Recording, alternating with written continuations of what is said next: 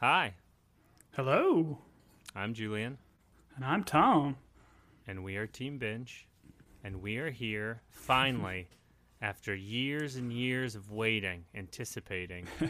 Tom and I are here to talk about The Rings of Power, Episode 1. Feels like it's been like 9 hours since we've done Lord of the Rings things. I get it. I get your joke. Anyways, most of the world's watching this show because it's had such a global, I don't know, advertisement footprint, and obviously everyone loves Lord of the Rings, so it does feel like it's one of the bigger shows that's come out in recent times, and it's funny that it's kind of playing against the Game of Thrones coming back. Like, I'm assuming they time those things to be, around the same time to compete against each other? Is it like Dante? It's like Dante's Peak and whatever Volcano. the other volcano movie was. That I'm Armageddon assuming. and Deep Impact. Yep, all of those. This is the Deep Impact and Armageddon of our times, which is.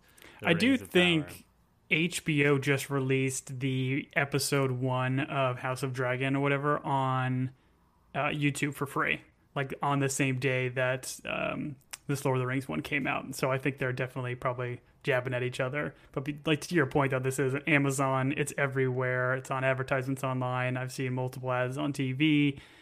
And I think we've misspoke, or at least I've misspoke. I thought they threw $500 million at it. It's $1 billion, like in the Triple Comma Club here of a TV show, which is bananas for 8 episodes of television. But it certainly shows it. This thing does look gorgeous.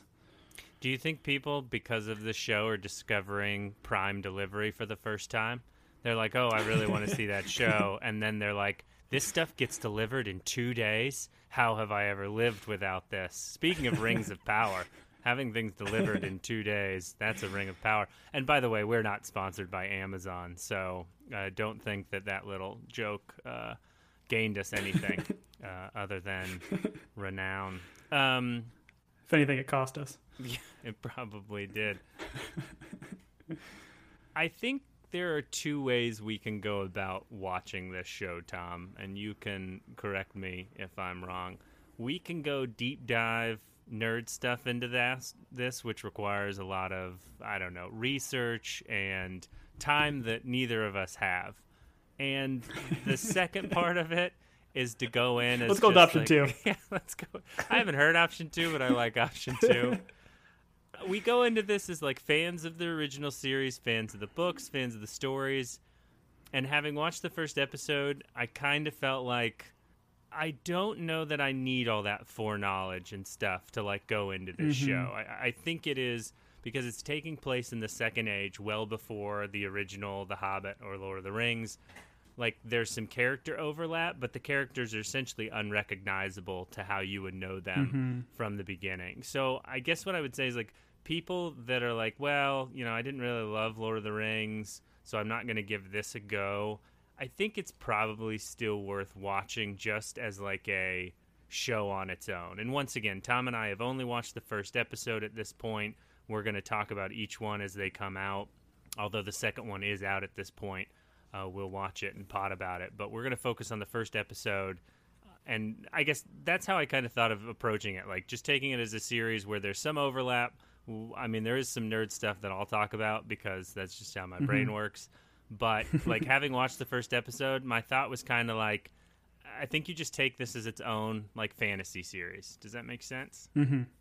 No, I think it absolutely does. And I think there's a lot of tie-ins with Lord of the Rings. I think just the character development is different, but it follows so many of the same beats and like the heart and soul of Tolkien's work. So I think there's a lot of like conclusions that we can kind of draw based off of the original movies that we just rewatched and potted on. But I'm with you. Like I don't need to go deep dive into the maps, even though they do kind of show them on here, which I think is always cool because it really helps the audience like kind of know where you are in the world because it is so expansive. But yeah, I mean, I mean, you've read the Silmarillion, right? You've been reading that recently? Silmarillion, yes. It is like reading the Silmarillion. That's what I'm calling it. All right, it's a very sea oriented book. I've been working my way through the Silmarillion for the second time in my life. I forgot how much it's like a history textbook. It's very dense. And please don't at me. Don't send me emails about how good it is. It's interesting. It's good. But it takes some dedication to roll through it, unless you're a person that really loves fake history. But let's start here, Tom. You've watched the first episode. We went into this I read some reviews, but I tried to avoid a lot of stuff because I guess the way I felt was, people that like fantasy series are probably going to like it. It's tough to spend $1 billion on something and it not to be okay. And then the other part of me is like, hey, the diehard Tolkien people are going to just look for angles and stuff to kind of, I don't know, use against it, as Morgoth and his Lieutenant Sauron would do. So, I mean, first impressions. You watched the first episode. How'd you feel? I liked it. And I think I kind of knew this going in because I did read some early reviews of the people that got to do the pre-screenings, and it is definitely slow. They're trying to set up these kind of three main storylines right now with the elves, the Harfoots, and humans. And there's a lot of nuance, a lot of stuff kind of going on, and I think you find yourself getting really intrigued in one of the stories, and then they do an abrupt cut to one of the other ones, which isn't to say the other ones are necessarily bad, but it's just tough to really sink your teeth in when you have three stories kind of overlaying each other in an hour. Sure. But like you mentioned, the thing it feels like it's in Tolkien's world. It's gorgeous, it's beautiful, the CGI is absolutely on point. It's just expanding on everything we've seen from Jackson's work and just making this universe even more impressive. And I think what I did read is, this, and they kind of mentioned it in some of the little overlay voice work, like Galadriel's talking about, hey, we've been searching for centuries. So I think they took a lot of stuff within the Silmarillion and had it condensed so they can tell a more overarching story and not have to wait literally centuries for other characters and stuff to, for humans to die in, die out, or whatever. Elves would live for a while. But again, overall, I liked it, but it was a little bit slower for me. Sure. How about you? I liked it. I don't feel like I had the same slowness that you felt. Okay. Because I'm taking it as, hey, it's a first episode. They've got to establish a lot. I never felt myself other than the fact that I was tired when I watched it, and I felt on my second rewatch, it moved at a good pace. I don't feel like it was slow in that way, but I do think it's one of these shows where they're taking on so much that you kind of have to stick with it and not go to your phone, which is something we all struggle with. But to your point, it looks great. It's one of these shows where fantasy series, the thing that throws them off for me is if they have a low budget and they're trying to make things happen and make them look cool and they just don't have the budget to pull it off. This show obviously has the budget to pull it off, so it does look great. So just from a visual standpoint, it's cool. I mean, we essentially follow three main characters, or it feels like this is what they're establishing, which is Galadriel, Nori, the Harfoot, and then Andriel and Browin, that storyline. So to your point, we are flipping between those three, but the one it focuses on for the most part is Galadriel in this opening. And they've taken a character where once again, you know her from the original, but you don't know her when she's young, you don't know her history unless you've dove into the books. And I don't even know if the books go into as much detail as the show is going. I feel like the show was hey, let's expand this character out and make her warrior Galadriel, which is super cool to watch, and I'm glad they did it. But that's kind of the focus of this. And so, at this point, I think it's best. Let's just do our thing, Tom. We're going to run through the summary and give some impressions and thoughts, and go from there. Love it. Let's do it. We open, as all shows should, with children being mean to one another. We've got Galadriel as a child in some sort of weird whittle a car and run it down a track to beat other children. What's it called? What's that called, Tom? When in the Boy Scouts where you have to make Pinewood Derby? Yeah, she's doing a Pinewood Derby, but with a boat made of paper. There's a kid that's you're never gonna make that float, and I was I don't know, kid. Paper boats is a thing. Maybe, I don't know. I didn't feel like that kid was all that well educated, but he's probably 4,000 years old, so who knows? She makes a sweet boat, and the kids throw rocks at it, which was super mean, and then she goes to beat up a kid. And they're trying to, they're like, listen, Galadriel, she's competitive, she'll murder someone, this is who she is. And then we get the pep talk from the brother, whose name is Finrod.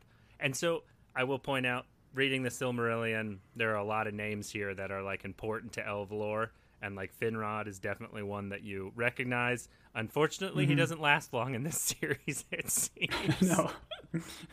He's a catalyst for Galadriel to become who she is. Right.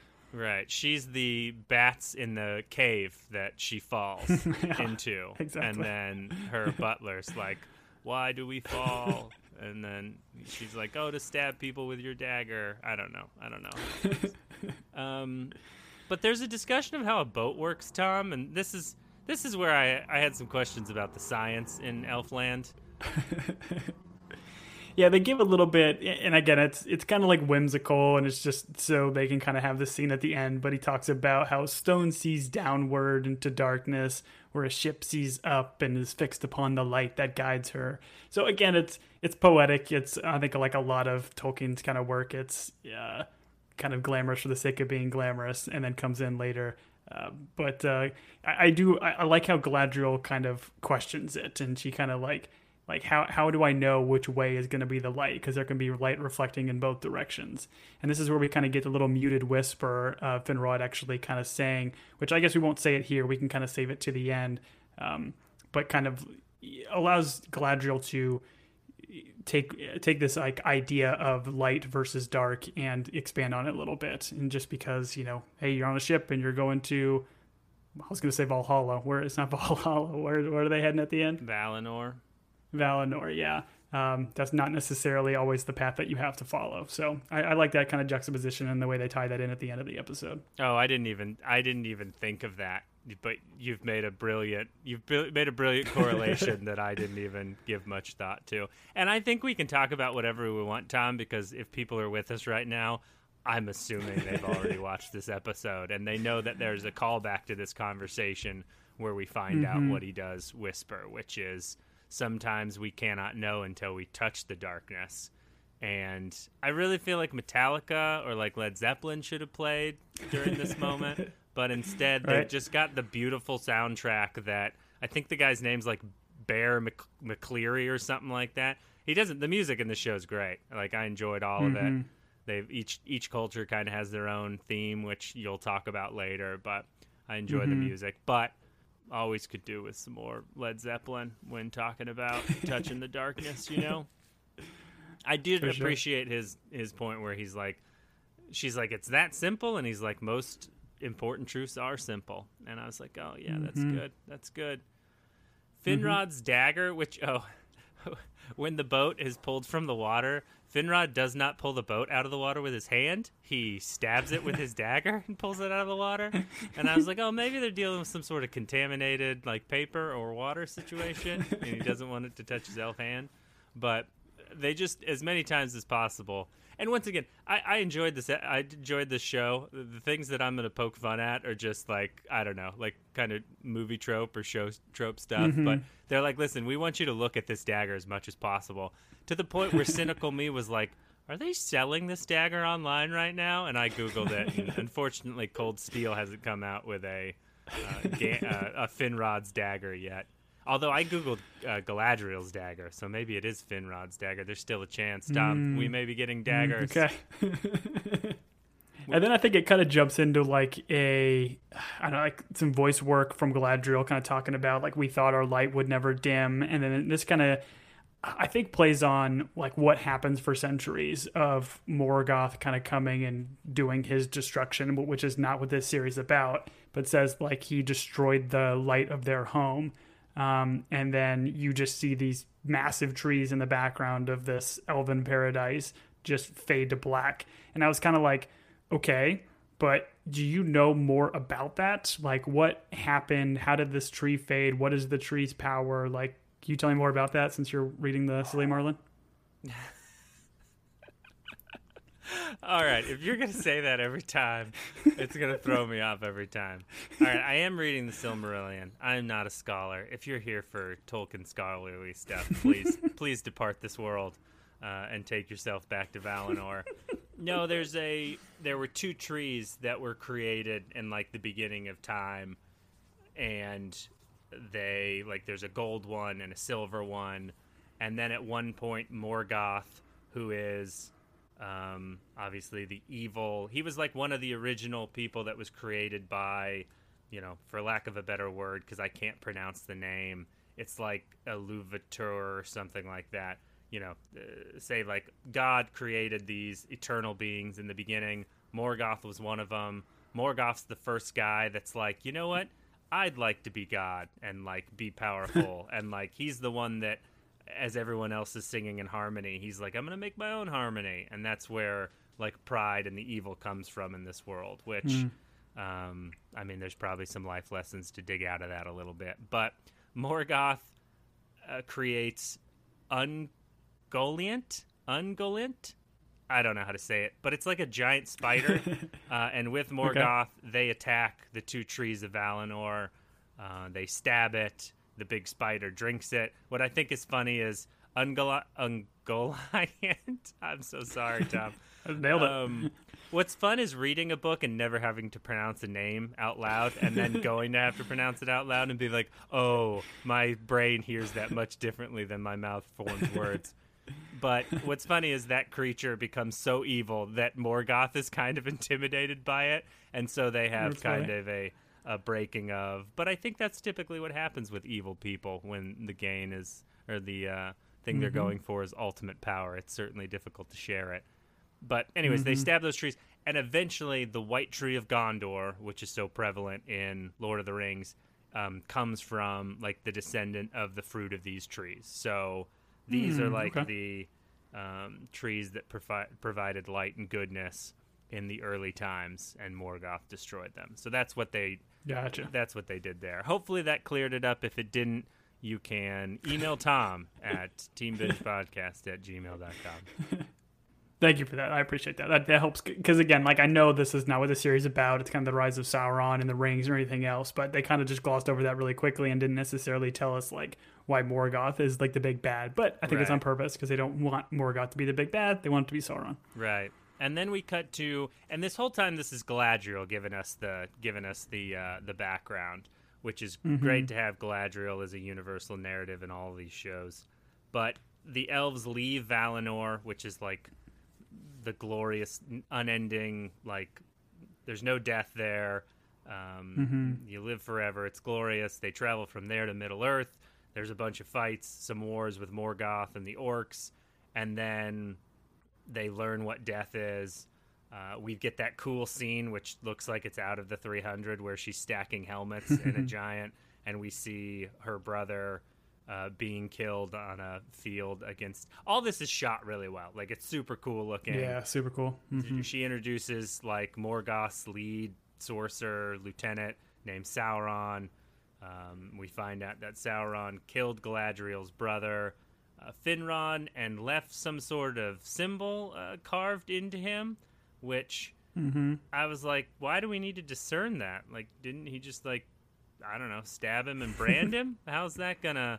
Anyways, the symbol is kind of a through thread through the show, and I was like, okay, I'm with you, but I don't know, I wouldn't dig too deep. The thing lights on fire if you stare at it too much. Probably not a great thing to... Maybe leave that one alone. But one thing I did want to point out is the elves leave Valinor. Like, there is a...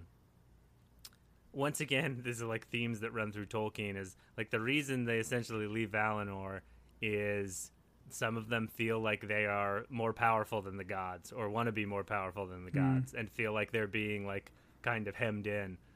And so that's why they depart. So they gloss all over that. They gloss over this all in the history. Once again, this is not a show about that, but I just thought it was interesting that like the through line for Tolkien is people thinking that they want to be all powerful, and that's what leads to the, evil in the world, which is interesting. Gotcha. Yeah, it's you mentioned the symbol. I think that being a through line, I feel like that's almost just like the new Eye of Sauron. Like they're giving him a symbol. Maybe it's going to have some sort of deeper meaning or something later. But it is cool and menacing, and like the way that Galadriel can kind of track it on different things is kind of fun. And then I think this is where we see Galadriel kind of take her brother's dagger, kind of stealing it without asking. I mean, I know the guy's dead, but she just stole it from his hands. Figured guy might need to be buried with it, but I don't know how elf stuff works. But I guess it's the idea of passing of the torch, right? He's not gonna make it. He's not gonna make it to the I don't know, wherever their heaven is, unless he's got that dagger in his hand. He's like just at the gates, and then the dagger disappears, and God's like, "Nope, send him away, Saint Peter." And Finrod's like, "No," and then I don't know. He goes to like the seventh circle of hell or something. Who knows how it all works? Yeah. But yeah, you're right. It's your heaven passport. Your heaven passport. That sweet dagger. Then we go on Sauron hunting, which is, I think there's a lot of like visual and cool stuff that goes through watching her do this. And anytime someone in a Lord of the Rings series says they're going to go hunting something, whether or not it be Sauron or orcs, I'm always on board. For sure. I think this is where we get the exposition about, like, they've been hunting for centuries, and that the idea of Sauron as a threat has just almost faded from memory, because people that were alive to see, I guess not necessarily the elves since they live a pretty long time, but like men and other like dwarves, things like that, don't really see him as a threat anymore because they weren't alive when he, had his reign. So I mean, this is, again, neat. I like the lore of elves because like they don't forget. They're going to keep, especially Galadriel, she's going to keep tracking and trying to find him until she is sure that this evil has been uprooted. But other people have just let it fade from memory. Here's where I think the show, once again, I'm not Peter Jackson, I'm not Tolkien, I'm barely even me. Here's the deal. I like, since we know the series, like, we know Sauron's coming back, and it's kind of like they make it out to be she's the only one that's, like, being vigilant, and she's continuing to hunt him. But, like, I almost felt like what they should have done is, like, not dropped his name, maybe just talked about Morgoth, and then at the end of the episode, we find out, like, the one she's hunting is Sauron. Does that make sense? Like, because... Like, in my mind, it's like, I know he's coming. I know she's in the right. Everyone else is in the wrong.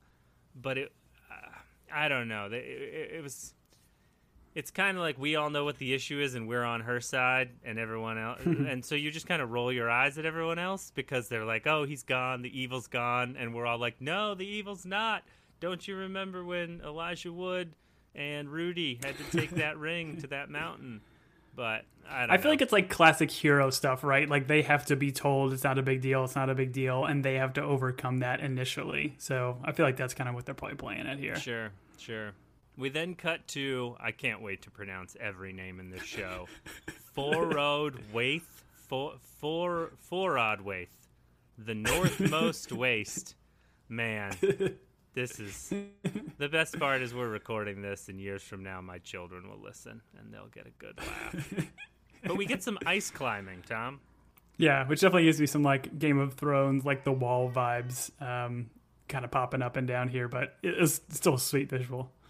Oh, definitely. And this was one that, like, they heavily used it in the trailer. I think, like, one of the first shots I saw of this show was her jumping and stabbing the dagger into the ice, which is super cool. And that dagger has a lot of uses. I don't know if you noticed right here, but once they get to the top, she pulls out a map, and she uses the dagger to point at the map. And what's great is she's not showing the map to anyone. She's looking at the map, and she's like, I'm going to use this dagger to point at this map. And I was like, all right, they really want us to buy Galadriel's dagger, or Finrod's dagger, whatever it is. True. I mean, it's a pretty sweet looking dagger. It does have a hilt, though. I don't know if it's a great thing to be, like, jabbing into ice. Like, what if your hand just, like, slips through forward and then onto the blade? Doesn't seem great. That's great. Yeah, take that up with the blacksmith who's got, I don't know, Tom, 8,000 years of metalworking knowledge. Go question that guy's work. Real Monday morning quarterbacking of the blacksmith. Speaking of hands and how they get cut off, Galadriel's right-hand man, who I don't know that we learn his name. He's the, like, second in command. I thought he was going to turn out to be a bad guy. He had kind of that menacing look about him, but he's like, listen, we need to turn back. My elf ears are cold. Yeah, he's got some Legolas vibes, but just staring off in the distance. I guess at least he's making eye contact with Galadriel when he's saying these poetic lines. But I do like he's like, how long can living flesh endure when even sunlight fears to tread? Like, it's a pretty sweet looking line. But yeah, he's got a cool look, cool little captain, and this is the first sign that we get that Galadriel's kind of on her own mission here. Her men are loyal to her and following her, but not necessarily on board with continuing this hunt.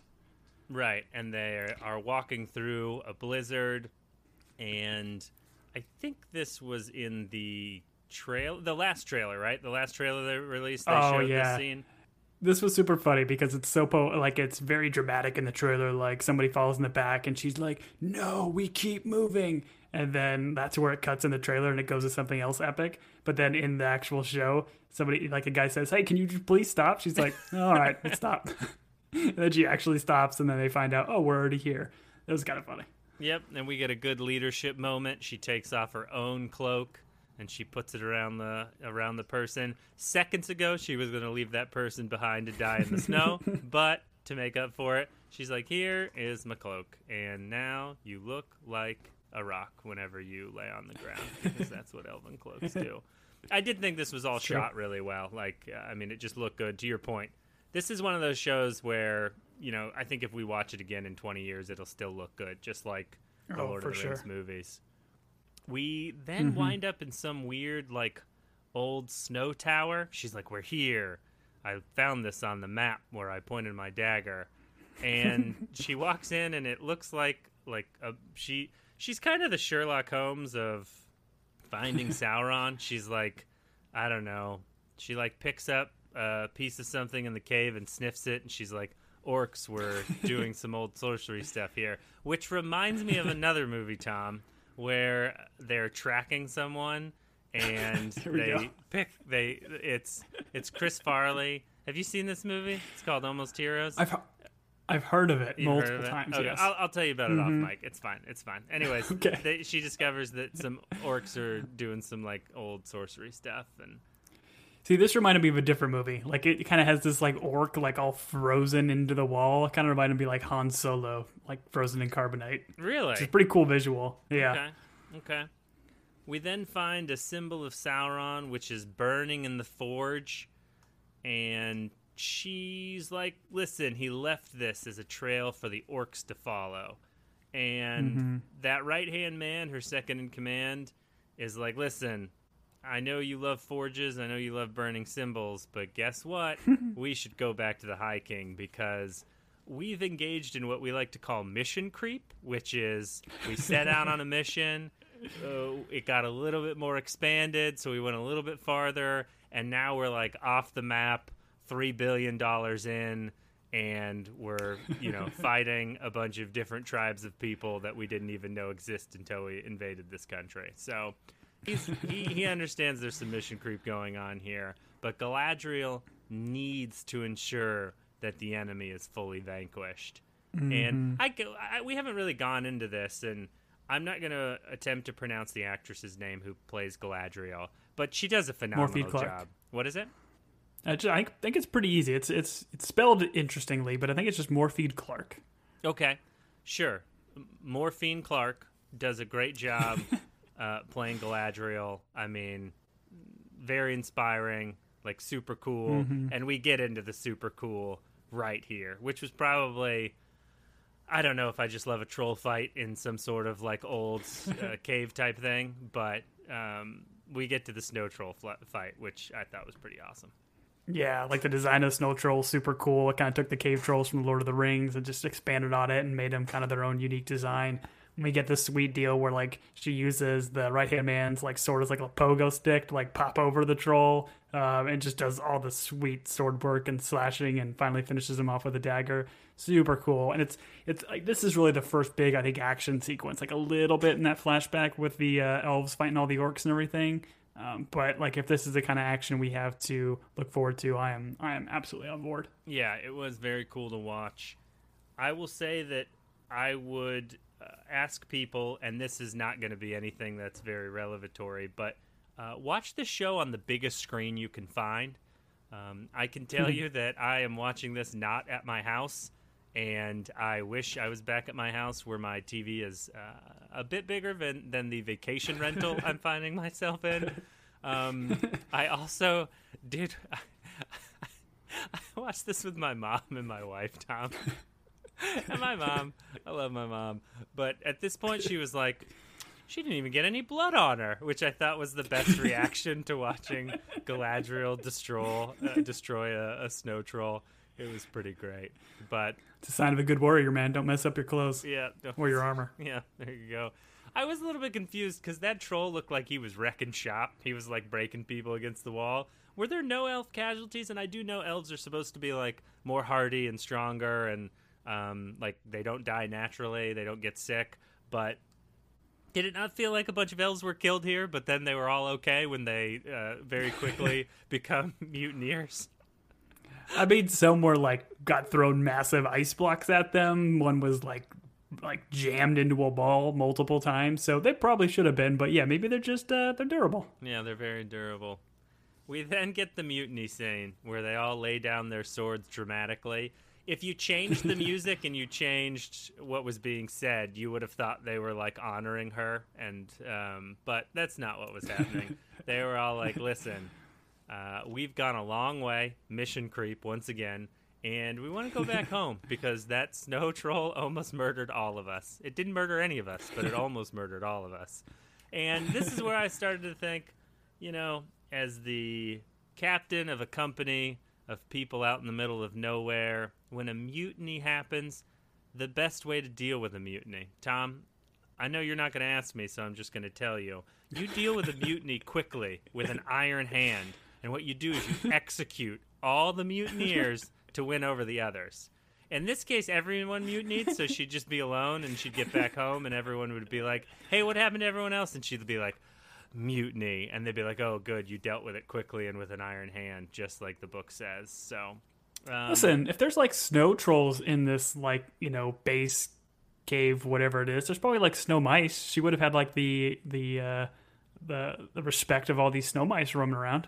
Okay. So you mean, okay, so kill the mutineers and then get an army of snow mice. Classic. Correct. I guess I'm gonna go back into the mutiny textbook and rework some of this. So get some. Add a footnote. Yeah, add a footnote. That's great.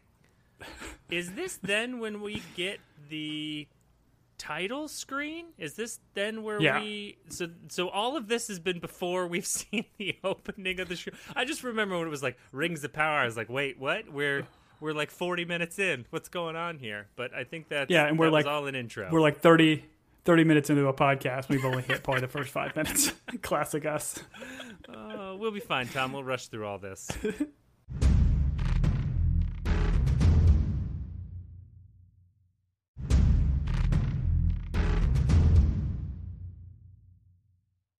We then cut to... All right, Julian, where do we cut to next, buddy?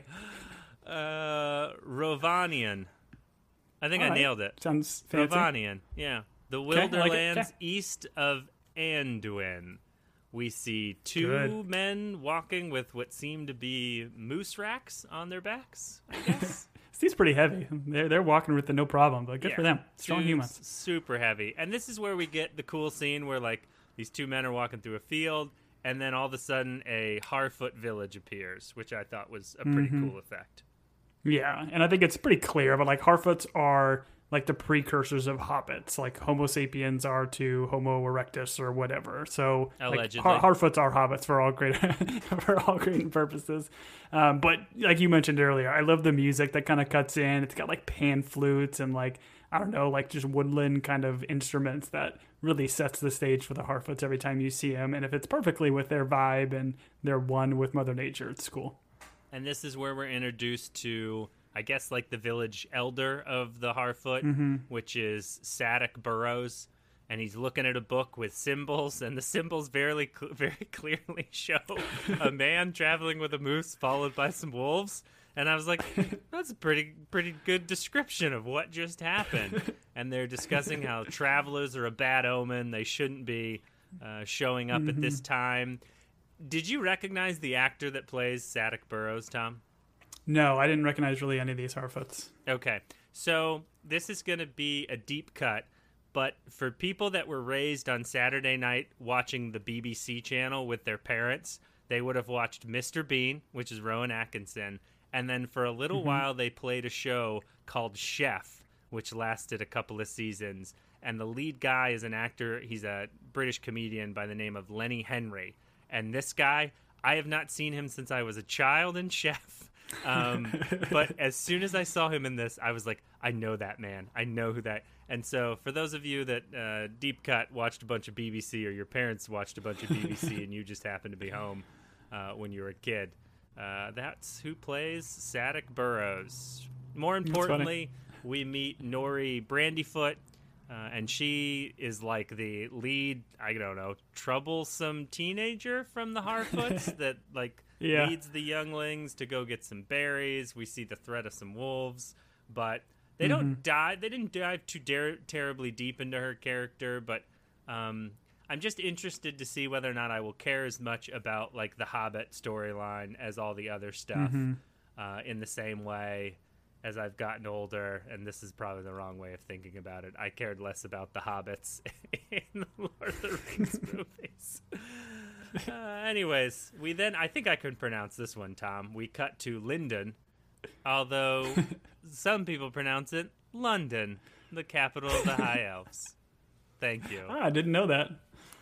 Elrond. You sound like you're from London. I think most of these actors are. They don't like to bring us Americans in. Oh, I guess Elijah Wood's American, so that's something. We got one. Viggo Mortensen, that's one. All right, I'm not going to list Americans that are in Lord of the Rings. It'll take too long. We're introduced to Elrond, who, once again, between Galadriel and Elrond, those are recognizable names. I was like, yeah, he's writing some poetry under a tree, as a elf would do, right? That's something. Yeah, it's, again, really cool shot. I use it in the trailers. Really cool tree with, like, the yellow leaves, the fall, whatever, kind of going down. But I think we find out later what he's actually writing here is, like, the speech that the High King Gil-galad is going to give to the warriors that kind of come back. So, ultimately, he's the king's speechwriter. I think is his current profession. Sure. Yeah, that's what the movie The King's Speech was about. Was Elrond writing speeches for Gil-galad. I didn't even really think of this, but like, does it make you think less of the High King Gil-galad as you've thought of High King Gil-galad through your years, Tom, and all like the beautiful speeches he's given? Did you find it a disappointment that this show did the gotcha moment where they pulled back the curtain and revealed that Elrond has been writing his speeches for all these years? I mean, to me, it was. Mine was blown. Well, I didn't get it on my first watch. I think this is a show that my first watch, a lot of stuff went flying over my head because I was just in all of like the spectacle and trying to make sense of the characters or anything else. But rewatching it again here and taking notes, it's like, oh yeah, he's a speechwriter for him. He's the one writing all this poetry and eloquence that the High King is going to give later. So I don't know enough about the High King, believe it or not, to be able to say whether I like him, I don't like him. But I don't know. We'll find out. I love him. I think everything about him's great. I like that Elrond also wrote speeches for Winston Churchill, little known fact. He is going over this poetry, and he's like, over the bones of a dead animal. And then he like crosses out dead animal. And I was like, dude, that is really not a good first draft. I mean, I think he ends up with like carcass or something. I was like, really? Bones of a dead animal? That was... Anyways, Elrond, he's a great speechwriter, done a lot of great work later in his career. He's told he can't attend the next session. It's Elf Lords only. And this is where we see it on his face that, like, he's obviously got grand plans for him and his career, I guess, that he is wanting to be involved in. He wants to be an Elf Lord someday. Don't we all want to be Elf Lords someday, though, Tom? I know you do. Oh, man. So badly. So badly. But I think this is just kind of telling us that when we saw Elrond in Lord of the Rings, we know he was like a high elf lord. And now this kind of lets us know where we are with him as a character. Sure. He's not there yet. He's just kind of trying to find his path and become more of a politician. I think I can't pronounce his name. Elrond and Galadriel will talk about it a little bit later. Sure. I think, yeah, we're supposed to think when he was younger, he spent all his time writing lyrics to love poetry to Galadriel, and then he put those childish things away, and he became the leader of Rivendell, which some people pronounced Rivendale, which is on the WB Friday nights at 6 p.m. We are sponsored by Riverdale. Is it Riverdale? Riverdale, the CB it's Riverdale, show. Yeah. So go watch that. And Galadriel shows up, Elrond and Galadriel. I think you mispronounced it, Tom, because I misspelled it in the outline. I think you were covering for me, but Elrond. Yeah. I type fast. Galadriel is opining about going to Valinor, the Undying Lands, and how awesome it's going to be. They're discussing all that, and Elrond's like, listen, I hear it's a sensation greater than anything you'll ever feel in Middle-earth. And, Tom, I don't want to trigger you, but I'm starting to wonder whether or not these guys have tried cocaine, because, I mean, a sensation greater than anything in Middle-earth. I mean, is there possibly... they probably call it something different, like the white dust of Longbottom or something like that. Anyways, well, actually, at the end of the episode here, where all those like birds are kind of flying, seemingly from the Greyhaven or Valinor, those are actually representative of little bags of cocaine. Oh, yep. Yeah. I heard that if you play this episode backwards while playing a Doors album, then your mind blows up. Anyways, Galadriel tells him that she needs to speak to the High King and she needs to keep hunting, and that the sign she found means that Morgoth is still around. Elrond's like, listen, I'm gonna speak plainly here. Permission to speak plainly? Your team didn't mutiny. You defied the king, so they were actually following orders. You were the one that wouldn't stop the search well past what your boundaries were. Mission creep. But the king is going to honor you for your accomplishments. So rather than trying go farther and creep, let's just take the accolades that you're about to be given and don't tempt him. But she's like, no, I need a new company. I need a new company of loyal cave troll mice. I had this idea given to me by another. I was like, listen, after a mutiny, aren't you as a leader gonna evaluate, hey, maybe I made some poor choices when the 15 other people I was with all decided not to follow me anymore? And it made me think about the captain of the Bounty, famous for the mutiny on the Bounty. Even that guy, I think, eventually he was given a ship. His name was William Blythe, but he probably thought about it for a little while. Like, hey, am I really up to snuff to lead His Majesty's boat? But Galadriel, that's true. Undeterred by the mutiny that occurred not too long ago. Well, and the Captain of Bounty, I mean, he eventually, found his true calling and made some of the most absorbent paper towels known to man, so...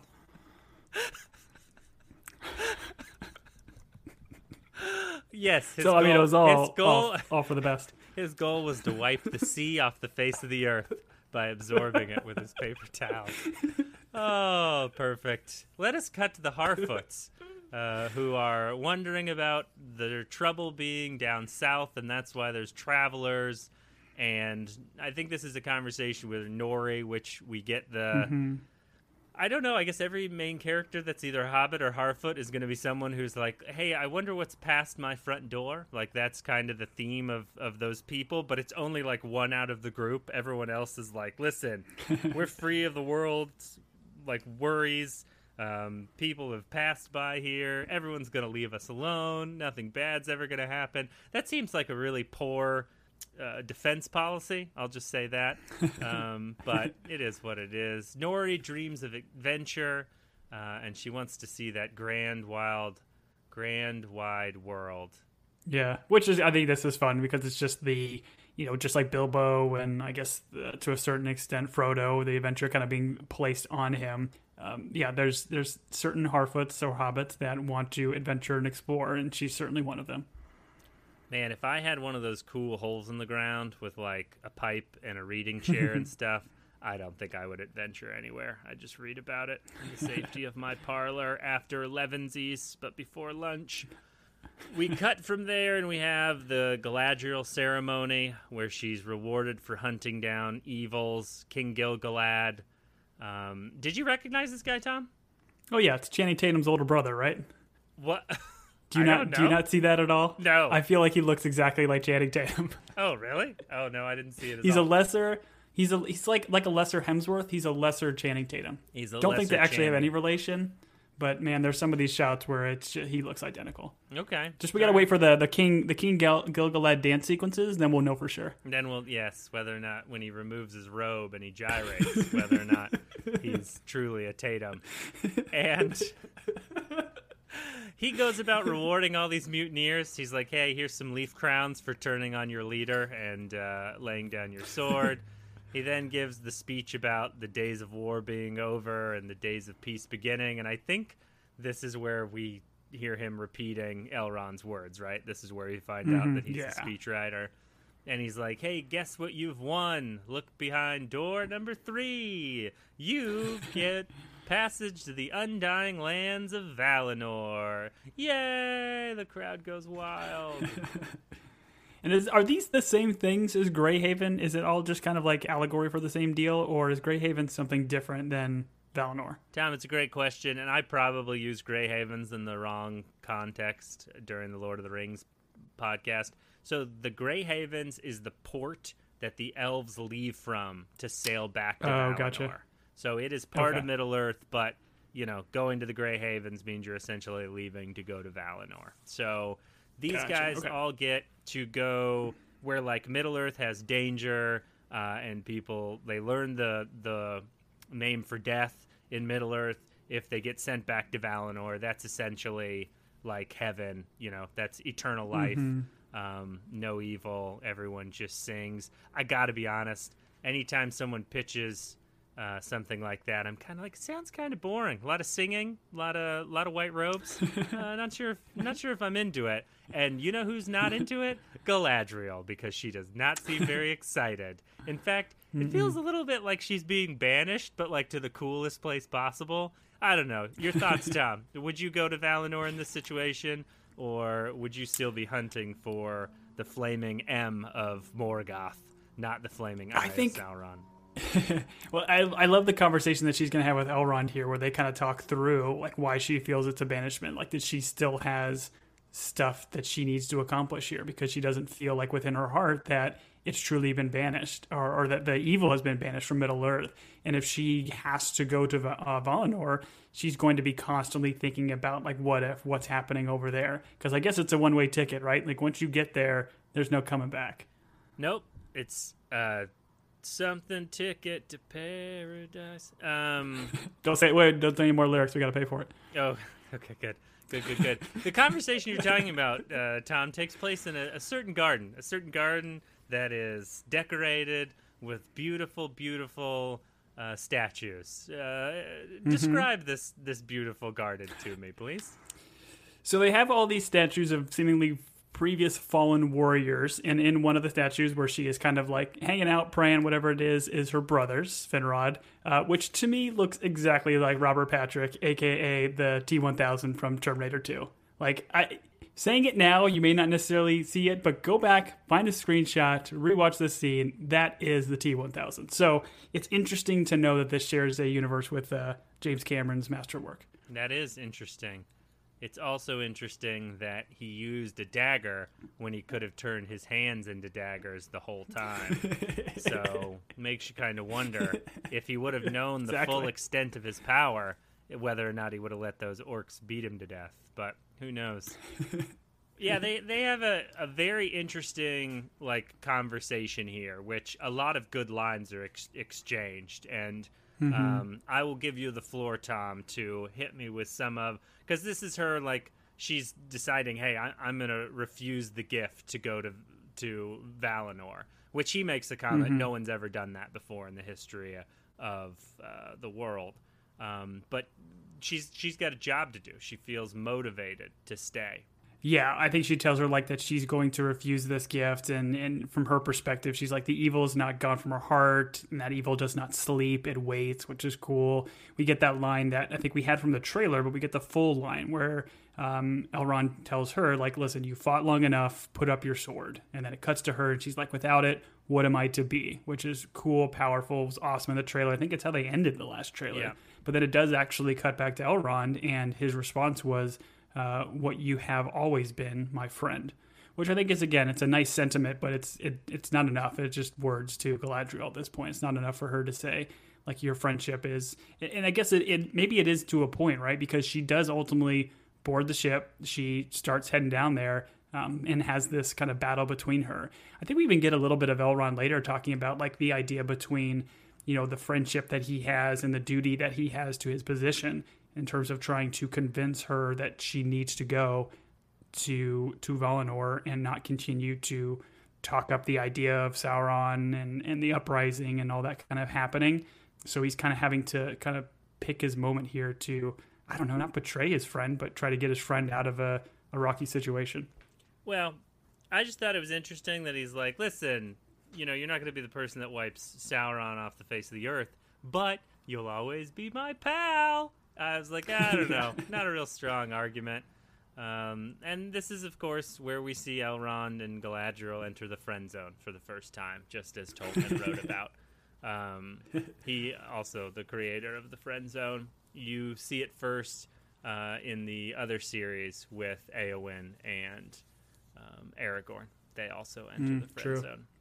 True. We cut to the Southlands, which we find is the lands of men. And Tom, give us the opening line of your favorite joke. Two elves walk into a bar, which I just thought was funny. It's going through my head as our new character. Is it Arondir? Arondir, sure. Arondir? That sounds right. Arondir. Depends on where you're from. Touche, what the dialect. But Yeah. seemingly is like Legolas 2.0, right? So they're just like elvish soldiers that are there to kind of protect or oversee these human lands. I don't know if I really understood like their occupation there. Yeah, Or so I guess is it just that? from what they describe later on, for what I caught on the second watch, is there was a battle between Morgoth and the elves. This set of men joined Morgoth's side. So there has been an elf occupying force. Once again, mission creep. We went in there to be liberators and to win their hearts and minds. And then we're in a policing action, and it costs a lot of money. Anyways, the elves are occupying because these men sided with Morgoth. And that's where, when the High King declares the war over, no more Morgoth. They don't need to watch out to make sure these men don't turn back to him because he doesn't exist. We get an interesting drunk guy at a bar shouting, and he used an elvish slur, which we will not be saying on the podcast because it's just too offensive. Elves can use the term, but we cannot. And this is where we then meet Bronwyn, who is a healer, and there is clearly something going on outside of the friend zone with Arondir and Bronwyn. They get some talking about, I guess his hand is hurt. She gives him some healing flower seeds. Anyways, this is just building a moment of these two. One is an elf, one is a human. He has this great line where he's like, listen, girl, great beauty is a healer of the soul. And anyways, it's quite a line. I wrote it down. I'm planning on using it, probably not in this life because my wife won't let me. But anyways. Well, that's why you do nude modeling, right? Because you think your great beauty is a healer to other people's souls? Yeah, but that is me misunderstanding what a soul is, and certainly the definition of great beauty, which that classroom of people did not hold back. Never seen so many people tip over easels before and break shading pencils. Anyways. Need a lot of shading. Oh, man, those pink pencils. All right, so we then meet the other elf soldier. who obviously he's having this conversation about Arondir has obviously been infatuated with Bronwyn, and he's like, listen, you can't fraternize with humans. It's only happened a couple of times, elf and human relationships in history, and it always ends poorly in death. This is when we get the message that the war's over. The king called game. Last person to score won, which was the elves. And Arondir, who has been stationed in this town for 79 years, is headed back. And he has this interesting conversation with the Watch Warden, who tells him, listen, it's not about what they did generations ago. It's about who they still are. So you can tell there's a faction of elves that just think all men are corrupt and evil, which I'm pretty sure is a line from Elrond in The Lord of the Rings, that he lets us know that men are weak and corrupt. Yeah, and I like that too, because they do. It's not just like if you're going into this series new and you don't know about like kind of the mistrust that elves have for humans and humans have for elves from the Lord of the Rings movies, you get that pretty quickly here. Or right when he walks into the bar, he gets that kind of drunk guy kind of coming up saying like, I don't like you. It builds on that, and then it goes right here with the Watch Warden coming in and more or less repeating the same thing from the elvish perspective. So there's bad blood on both sides, as our gal T Swift would say. Sure. Oh man. The only regret I have is that she did not do an original song for this series. Something tells me she's got a lot on her plate and probably does not watch The Lord of the Rings. Anyways, we meet Bronwyn's son.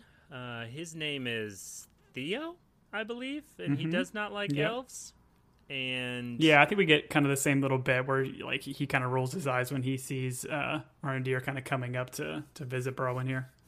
Well, it's probably because his mom's single and a gentleman caller is showing up. So, touche. Arondir, now that he knows that he has to leave the land, shows up and confesses his love to her. And he says something, and I thought this was just, once again, this guy's a wordsmith, unlike Elrond. He's like, listen, I've confessed this to you in 1,000 different ways other than words. And I was like, what? How else have you been communicating? Someone tell Arondir that she is not psychic and can't read his mind. And then someone shows up with a sick cow, and we're off. I was going to say this was the sick cow from the West Pasture, but that was a different cow. And Tom, what's this cow? They're really upset about what this cow's producing, but I would say, advantage, right? What is this cow producing? I mean, it appears to be some delicious dark chocolate milk that, I would die for. Dark chocolate milk. It was viscous. Straight from the udder. It was like melted chocolate. Apparently, this one was not grazing in the West Pasture, but was grazing out in the East Pasture. Tillerson land. So listen, if you haven't listened, we did a recording for first time listeners of Team Binge. We did a recording of the show Outer Range. So if you want to watch that one, also another Amazon Prime show, you can watch it. Go check out our backlog. It's an adventure just like this.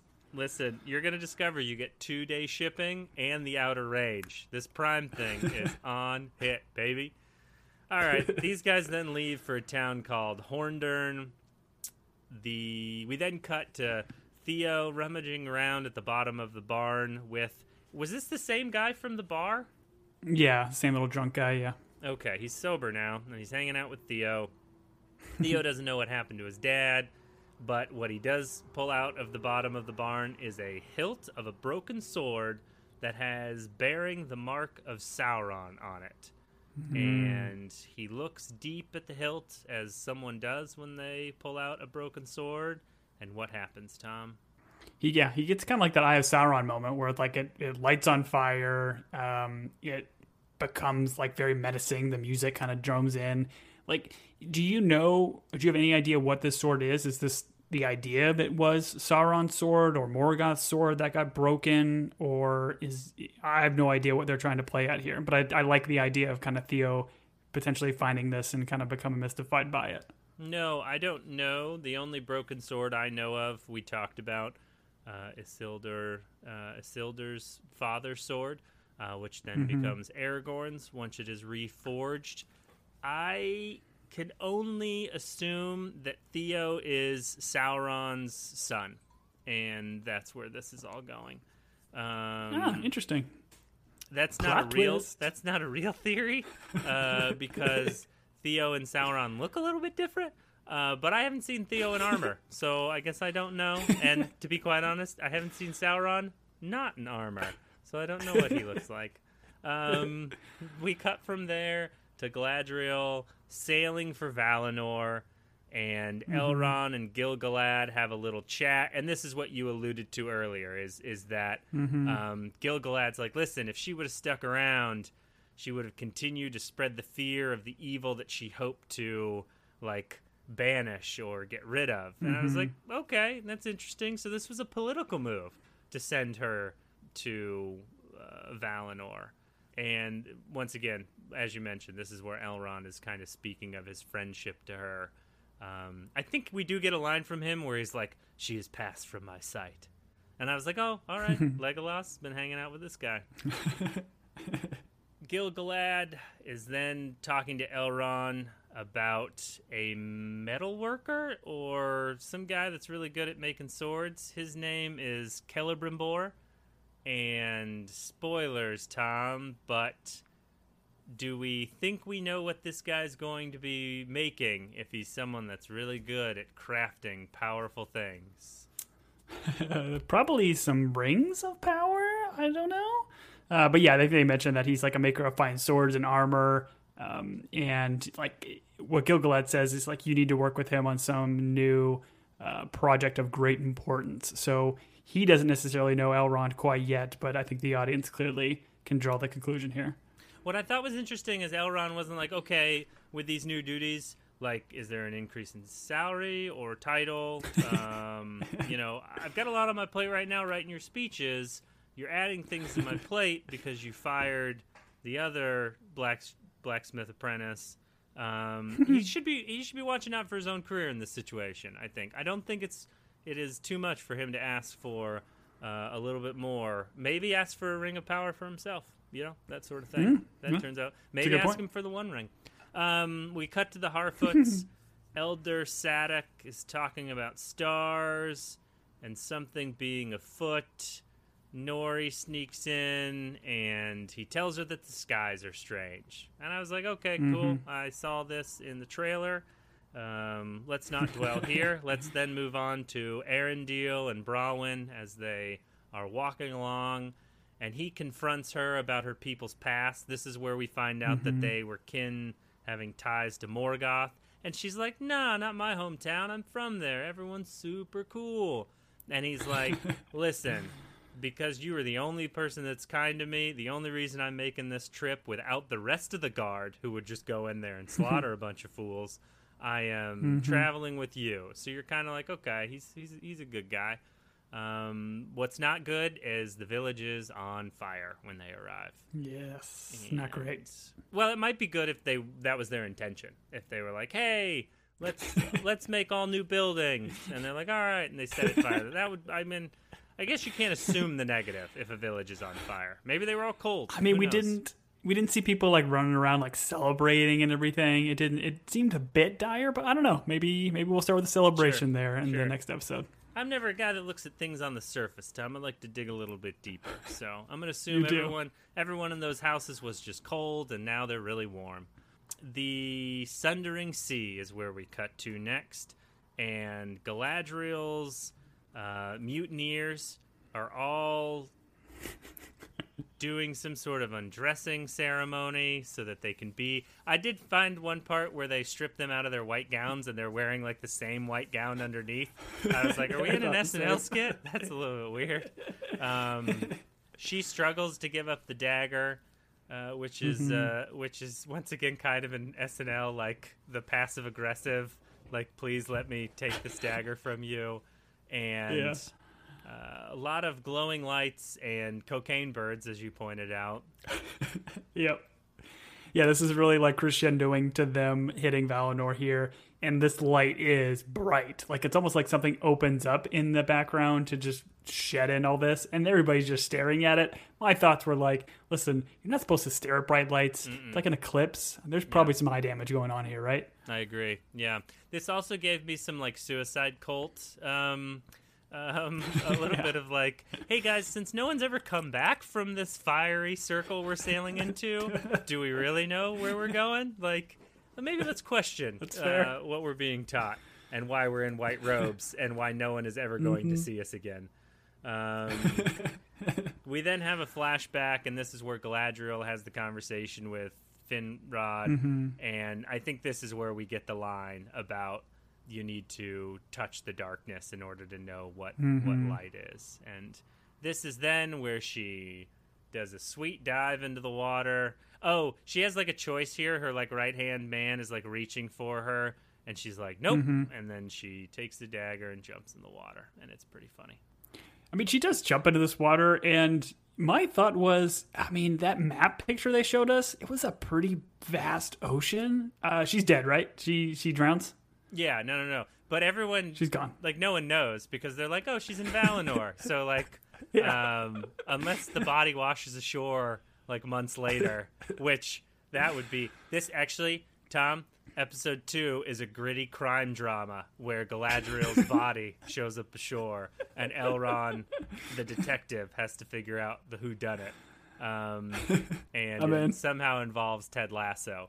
Speaking of Ted Lasso, we did a Ted Lasso podcast. If you haven't listened to us before, that's our bread and butter. We're much better at the Ted Lasso lore than we are the Lord of the Rings lore. But welcome to the show.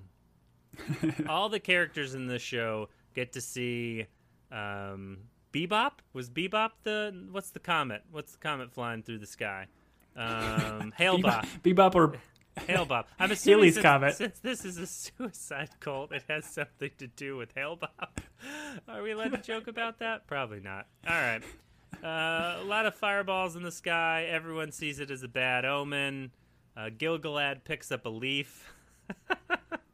Which the leaf to me, it seems like it's got like Moana's disease. It's like blackish and getting taken over. So I don't know. We'll have to keep an eye out for the Rock and others. I think, so go ahead. That's a callback to Moana, the movie that Tom and I did not podcast about because we're not brave enough, where all the coconuts are dying. But yes, I had a similar thought. Actually, I had a very similar thought to what you're about to hit right here, which is what Nori finds in a burning circle on the ground. Yeah, so she gets to the crater site, if you will, and it is a bearded man just sitting there in the forest of this fireball. And my thoughts were, since we, as a group of friends, me, Julian, and some of our other friends, recently played Diablo 3, this reminded me of Tyrael just falling from the sky, and then you going on your initial quest. So Damn, I had the exact same thought. I was like, oh, it's Diablo 3. Here we go. Let's kick it off. But like, this has to be Gandalf, right? Like, is that your thought? I figured they're going to try to do something else to try to connect it to the original series or the original series of movies.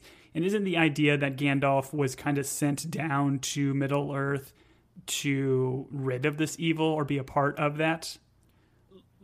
I'm going to have to go with your impression. I'm not up on my Gandalf lore. I didn't even know Gandalf was a part of this show. So... well, I don't know if he is. They haven't said it. They had I think the actor, if you look at credits, he's just called the Stranger. I think he's just going to be like a storyline with the Harfoots and with Nori here. Okay. But everything that I've kind of seen and read, which I'm not trying to get on spoilers or anything, but I do think that this would be a cool kind of young Gandalf or his introduction into Middle Earth. Sure. No, that would be awesome. And that concludes the first episode. I thought it was well done. Once again, I'm divorcing myself of like trying to like Tolkien lore this and like critique it from that side. Just as like a fantasy show, the things you're asking for, like, hey, does the story move? Am I interested in the characters? And most of all, like, does it look good? Because if it looks good, if it's well shot, like that does a lot of the work. Much like a podcast, if it's well shot. and looks good, then you're perfectly fine.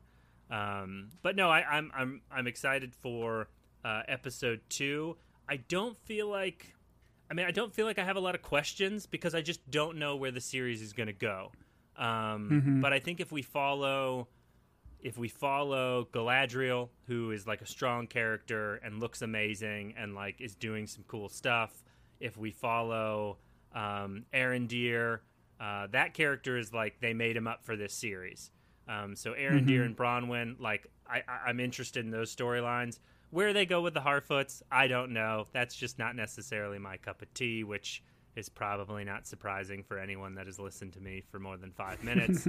But I'm still, I'm interested in how that develops, certainly because they added an element here of this bearded meteor at the end. So it's going to be interesting to see where those storylines go. But overall, I mean, Tom, did you enjoy it? Yeah, I did, and I'm glad that we're potting about it too, because it's 8 episodes. It's nothing that we'd have to put crazy amounts of effort in. It's not no like effort into. We don't have to put any effort into it. Well, I'm just thinking like some of the other shows that can kind of be a slog. I don't feel like this one's going to be. I was admittedly scared of all the different names and areas and places that we were going to visit through this. I thought it would become a little bit too much, but I'm with you. I like being able to just take the show in for what it is. We'll try to do some lore as we continue on this journey, but just do lore when we feel it's going to add value and just kind of open up the world a little bit more. But I don't think you need it. I think they did a good enough job of keeping a general audience still engaged in the content, even if you're new to the franchise. Right. And Tolkien's, like, the lore is so detailed that, like, you can get so bogged down in it. So in order to, like, wrap it up in a package that for normal audiences, like, is digestible and fun, like, once again, if we want a history book or if we want to go watch a documentary, this is not, like, Rings of Power is not your thing.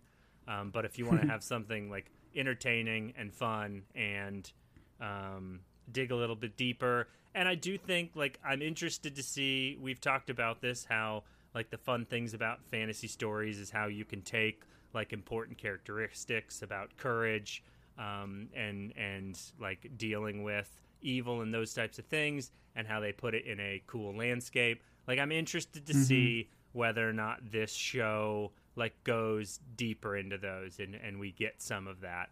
I don't feel like this first episode, like, there wasn't a ton of stuff that I was, like, blown away by in terms of, like, those deeper meetings, but I'm giving it the benefit of the doubt, and I'm interested to see where they go. I mean, anything where it's light versus dark, like, those themes are always, interesting. So I'm excited to see what they do with that. For those of you that are joining us for the first time, we appreciate it. For those of you that have been with us for over, I don't know, a year now, which is crazy to think, we love engaging with you. You can hit us up on Twitter at Team Binge. You can email us at teambingepodcast@gmail.com. Tom will let you know what our Instagram handle is. But we also want to give a shout out to those of you that have just supported us by listening, and we really do enjoy the engagement. And there are those of you that, like, actively, like, push us on to your friends and family. We think that's hilarious, and we also appreciate that. And then, if you want to, I think Apple Podcasts allows you to review.